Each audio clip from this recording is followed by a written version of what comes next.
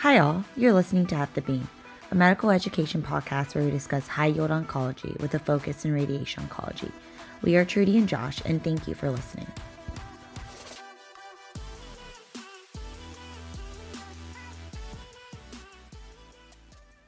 Hi everyone, welcome back to At the Beam. Today we're going to be talking about early stage breast cancer, which is one of my favorite disease sites, and I'm back here with Josh. Hi, Trudy. So before we begin today, I just wanted to share a joke with you that my son told me. He said that there's this man and he's sitting at his deceased wife's funeral, and his friend leans into him. He says, "Hey, do you mind if I say a word?" And no, go right ahead, the man replied.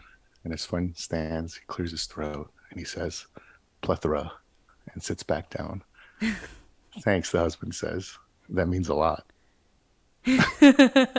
Wait, your son came up with that? He read it somewhere. I don't know. Wow. But you know what also means a lot? The support that we receive from our listeners. So today's episode will be focused on early stage breast cancer. So Trudy, I'm going to ask you a few questions if that's okay. Yeah, let's do it.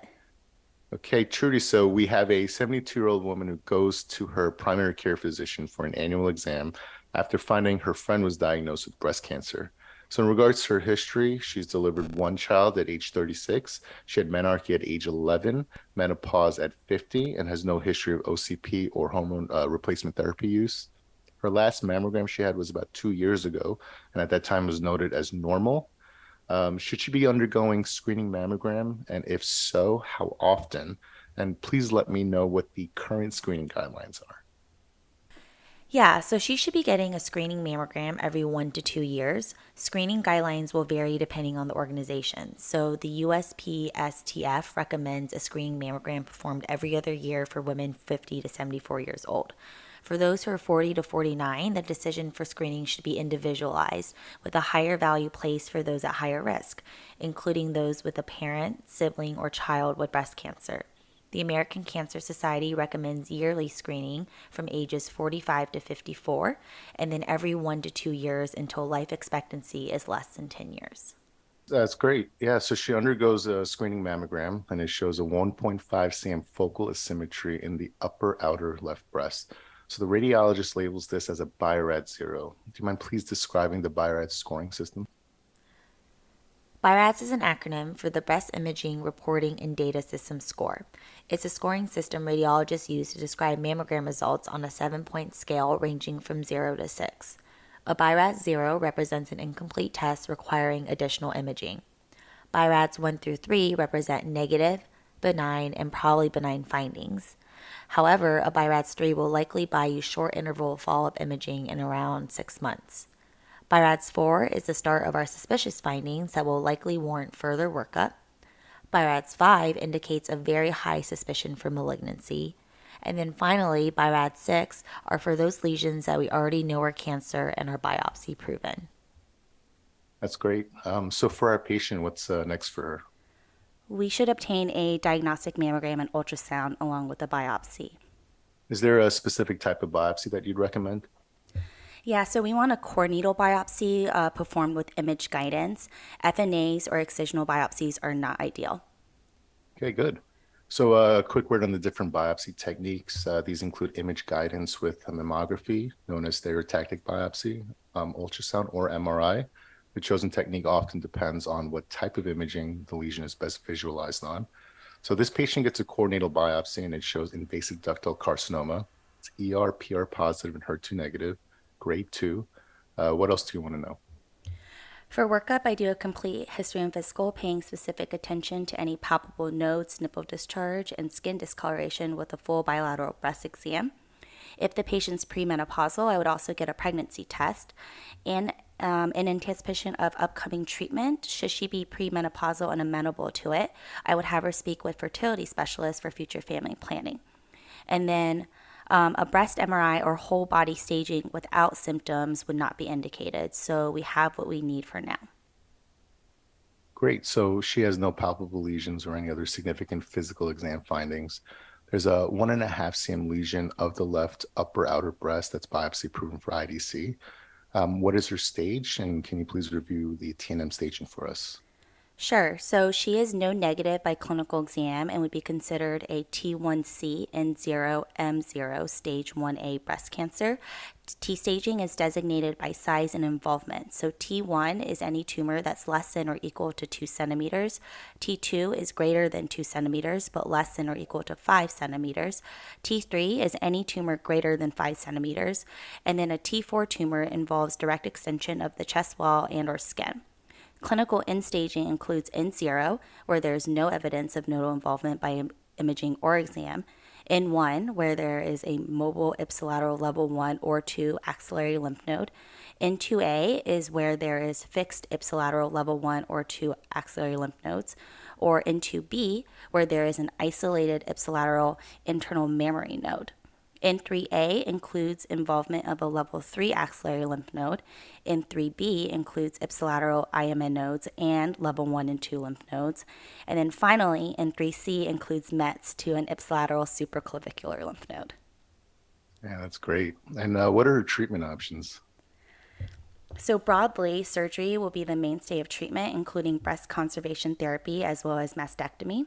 Breast conservation therapy will include a lumpectomy and a sentinel lymph node biopsy, plus or minus adjuvant radiation, depending on the patient's age and features on surgical pathology.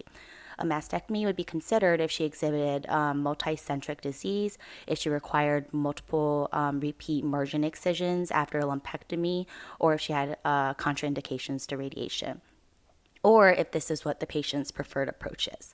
Given her age, which is 72, and as per choosing wisely, a routine sentinel lymph node biopsy is not indicated for those over the age of 70 who are clinically node negative. That's fantastic. So she opts for a lumpectomy and does want to get a sentinel lymph node biopsy. Pathology showed a grade 1 IDC. It's 1.7 cm in size. There's negative margins. There was also ERPR positive, HER2 negative. Ki-67 is less than 5%, and there's no LVSI or any associated DCIS. The sentinel lymph node biopsy showed that both lymph nodes that they had excised were negative. Can you tell me her stage now and the molecular subtype? Sure. So she is now a PT1C PN0M0 stage 1A. She would be classified as a luminal A, as this is estrogen receptor positive and progesterone receptor positive, and HER2 negative with a low Ki-67. And what are her adjuvant treatment options? So she has several options, including adjuvant whole breast radiation, adjuvant accelerated partial breast radiation, and hormone therapy alone. Great. So she opts for adjuvant whole breast RT. What dose and fractionation would you choose? For this patient, I would choose for a 3-week regimen, 40 gray and 15 fractions. I would not offer a boost in her case, as she is greater than 60 years old, has low-grade disease, and had negative surgical emergence. Great. And how would you simulate her? There are several options, but I would opt for a head-first supine setup on a breastboard with her left arm raised. If a breastboard is unavailable, a wing board or a vac lock would be a great alternative for fixation. At the time of sim, I would wire her scar and mark breast borders, and given this is a left-sided treatment, I would employ DIBH, which stands for deep inspiratory breath hold, for heart avoidance. Alternatively, a prone setup can be considered as well. That's fantastic. You mentioned marking off breast borders. How would you mark off these borders? I would place the superior border at the level of the inferior clavicle head, the medial border at the patient's midline, lateral border at the mid-axillary line, and inferior border I would mark about 1 to 2 centimeters below the inframammary fold. Can you describe how your fields would be arranged and what you would contour? We should let listeners know that we just had to edit this episode because Josh's cuckoo clock from Sylvain went off during the first recording. Just an FYI. It's an important part of my life. So I would make sure relevant OARs were contoured, such as the heart, lungs, and contralateral breast, but not contoured the breast CTV itself. Using these same borders that have been marked off, I would create opposing tangential fields and ensure the glandular breast tissue is well covered. This can be performed by setting the isocenter along the posterior border of the field to create a half-beam block effect. If there are clearance or setup issues, the isocenter can be placed more anteriorly as well, with the beam angles adjusted so the posterior field edges align on a straight edge. I would make sure we have at least a 2 to 3 centimeter flash anteriorly. I would then see how much lung and heart are involved in the field and adjust as fit to reduce dose without too much compromise to coverage. Yeah, sounds great. So say you're looking at your field setup and you see a large portion of the heart is in your fields. What are some techniques that you would consider to help alleviate this? So we can adjust the field angles as mentioned prior. DIBH would also help reduce heart involvement as well. And if necessary, MLCs can be drawn into place to block the heart without major adjustments to the posterior field edge. Additionally, a prone approach can be considered as well, which can use gravity to pull the targeted breast tissue forwards. Yeah, that's fantastic. And how would you counsel her regarding treatment? I will let her know of potential acute and long-term toxicities associated with treatment. In the acute setting, I would discuss fatigue and skin changes. Long-term, I would monitor for radiation pneumonitis, an increased risk of rib fracture, cardiotoxicity, changes in breast cosmesis, and a low risk for secondary malignancies. All right. So she goes through treatment without any issue. How would you then follow her? I would see this patient 1 to 4 times a year for history and physical for up to 5 years, and then annually with a clinical exam. I would also obtain a mammogram at 6 months initially after completing treatment, then yearly. All right. And Trudy, in what patients would you recommend a sequential boost being performed? So sequential boosts are typically indicated in patients at greater risk for local recurrence. So generally speaking, a boost should be included in younger patients less than or equal to 50 with grade 3 disease and or positive margins. Other cases really require individual patient decision making using additional data such as tumor biology, tumor size, and the margin status. All right. So let's say your patient has a positive margin after surgery and is very adverse to the idea of radiation therapy. What would your recommendations then be? So, in any patient with a positive margin, the patient should get a re-excision to clear the margin. And then, after negative margins were obtained, she would be an appropriate candidate for admission given early stage hormone receptor positive breast cancer and her older age of 72. Okay, great. So let's talk a little bit about partial breast irradiation. So patients can fall into one of 3 categories when thinking about their candidacy for PBI: suitable, cautionary, and unsuitable.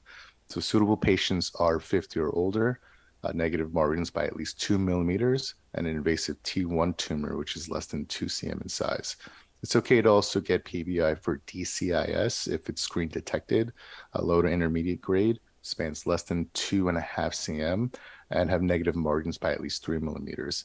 So let's say that you have a patient who's suitable for partial breast irradiation.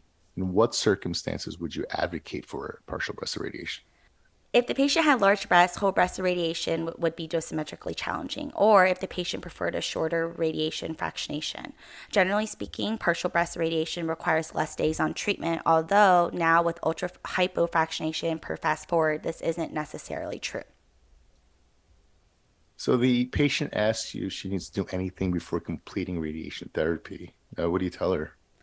I would have her touch base with medical oncology to discuss the risks and benefits of starting adjuvant endocrine therapy. Some common side effects of endocrine therapy include hot flashes, vaginal discharge, and a small increased risk of thromboembolic events with partial estrogen agonists, such as tamoxifen.